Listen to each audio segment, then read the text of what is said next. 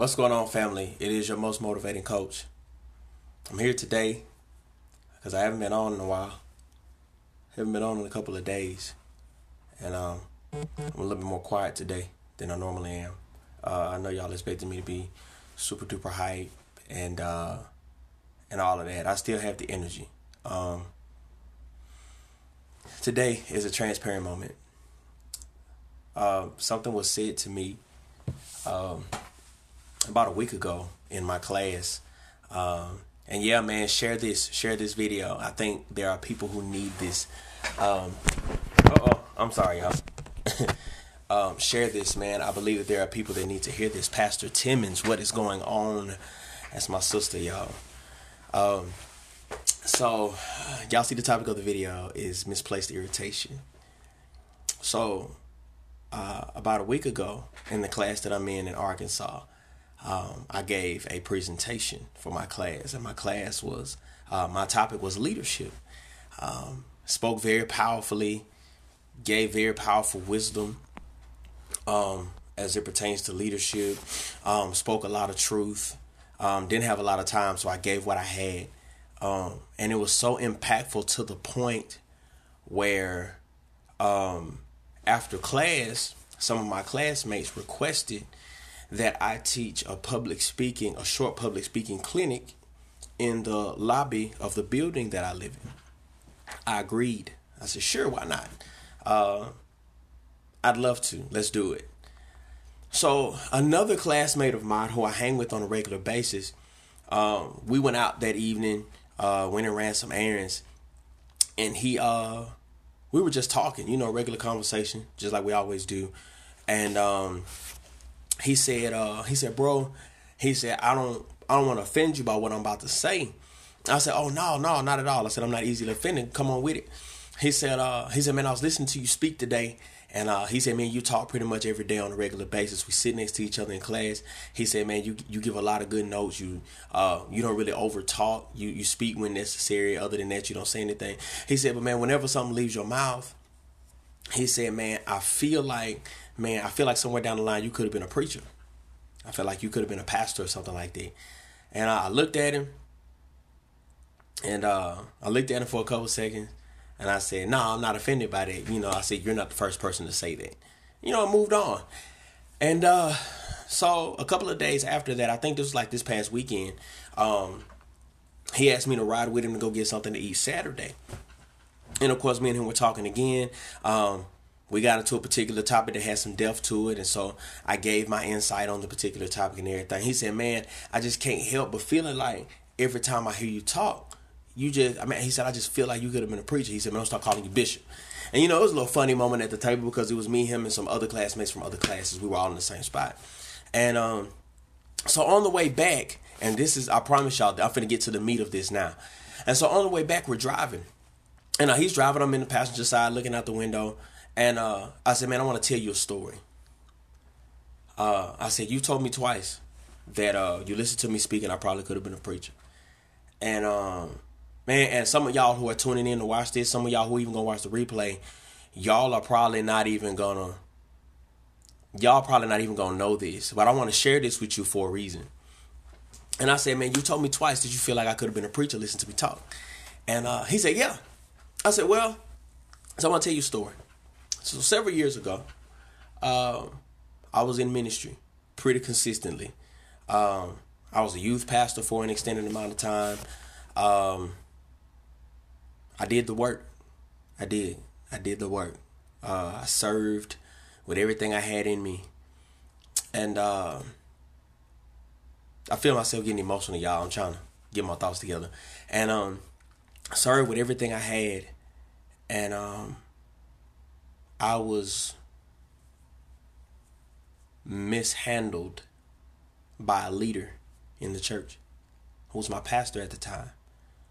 And so because of that, I took out, watch this, because of that, I took out my anger with my leader on the church. And I called it church hurt. after this particular situation took place, and I don't want to get too deep into it, after this particular situation took place, I left the church altogether. Stopped preaching, stopped doing ministry, period. I stopped serving, all that. Stopped all of it. And because I was mad with the church, not realizing, and this is what's going to help you, I was mad with the church, not realizing that I was mad at the entire body of Christ for what one individual did to me. Hear this now. Hear this. I was mad with the entire church, the thing that God created to house people, to give them the place of worship, to give them a gathering place, a gathering position. I was mad at the thing that God created as an establishing place for believers. I was mad at the entirety for something that one person did to me, and I walked away from the church. I stopped preaching, all of it. I stopped everything that I was doing for the church. What brought clarity to this, who brought clarity to this, was a good friend of mine who is still my brother, my best friend to this day, Pastor Bobby Sims Jr. of the Emerge Church of Hattiesburg. Follow him, add him. He told me one day, he took me from my hurt place and he mentored me. And he said, you can't be mad at the entire world. Man, I promise you, this is about to bless you. He told me, he said, you can't be mad at the entire world for something that was done at home. And I didn't understand how deep that really was at the time. But as time went on, I started to understand that what I was doing was I was misplacing and displacing my irritation with one person, and I was projecting it on the entire body of believers. And anybody who knew me at that time would tell you that I wasn't for church. I wasn't for church. I don't want to hear nothing from no pastor. I don't want to hear nobody prophesying to me. Don't tell me nothing about no Bible. Don't tell me nothing about no scripture. I don't want to hear no prophecy about how I'm called to preach and how I'm called to do this, all that. Miss me with all that stuff. I didn't want to hear it because one person did something to me, and I blamed the entire body of believers for something one individual did. Here's the thing with most of us. I'm trying not to get amped up. Here's the thing for most of us. I'm going to control my energy today. Here's the thing for most of us. Most of us are mad at the church for something an individual did who happened to be present at the church.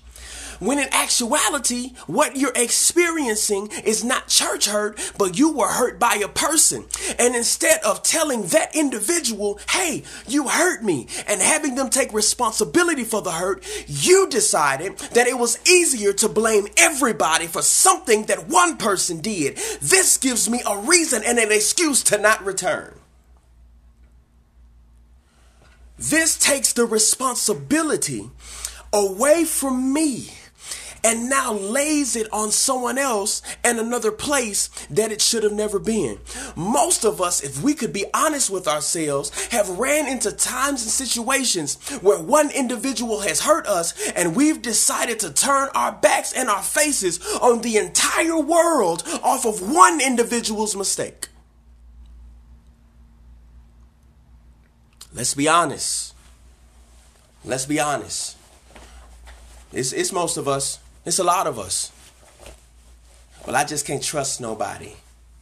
I ain't finna give nobody the benefit of the doubt. I've been hurt too many times, and I just seen too much stuff go sideways for me to put my trust in that. No, what it is you refuse to accept responsibility that trust is in your hands. And if someone else breaks it, that's not your fault, that's theirs. It's not for you to displace the whole world because one person made a mistake. But what it is for you to analyze who that person really was for you in the first place.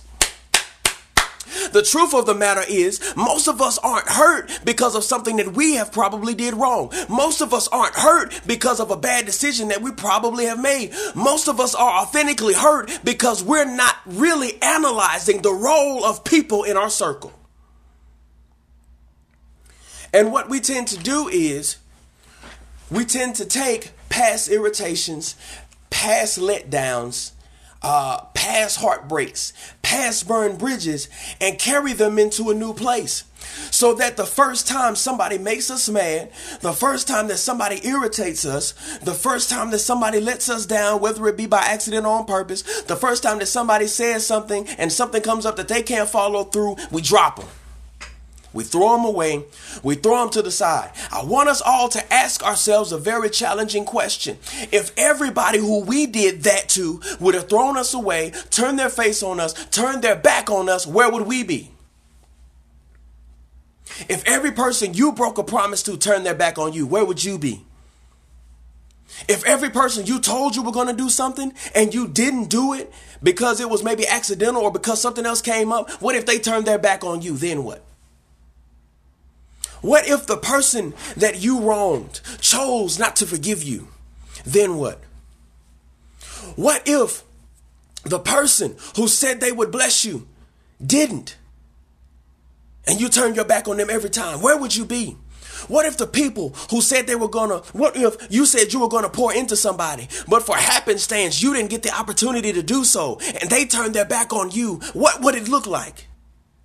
What if the God that we say we serve, that we say we believe in, that we say we pray to, that we say we praise, that we say we worship, that we say we have a knowledge of, that we say we believe. What if every time we turned our back on what he told us to do or closed our ears to obedience?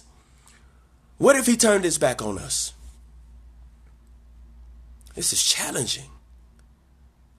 What if when we were born, our mothers and our fathers turned their back on us and decided, it was a mistake. I don't want to deal with that. What then? What would we be then? The challenge that I want to give you is, as much as you've been forgiven, as much as your broken promises and your shame and your irritation and you doing other people wrong and you breaking promises to other people and you letting other people down and you not doing what you're supposed to do, in the middle of all of that, I challenge you to really analyze, how much room do you have to be unforgiving? How much room do you have to not give someone a chance? How much room do you really have to cut someone off? How much room do you really have to talk about what someone is and what someone is not? How much room do you really have to criticize? How much room do you really have to talk? Answer this. We're quick to drop somebody. We're quick to point out their faults. We're quick to point out what they didn't do. We're quick to point out what they did to us. But what about all the times that we did the same stuff to other people? How much room do we really have to talk? I dare go so far as to say the topic of this video, your irritation is misplaced. Every time that you get mad at somebody else for something that you've probably done before, I dare you to take that same anger that you're giving someone else, that same energy that you're giving that other person, that same negative attitude, that same dirty look that you're giving someone else, and I want you to go look in the mirror and do the exact same thing. Keep that same energy. It's your most motivating coach. I'm out.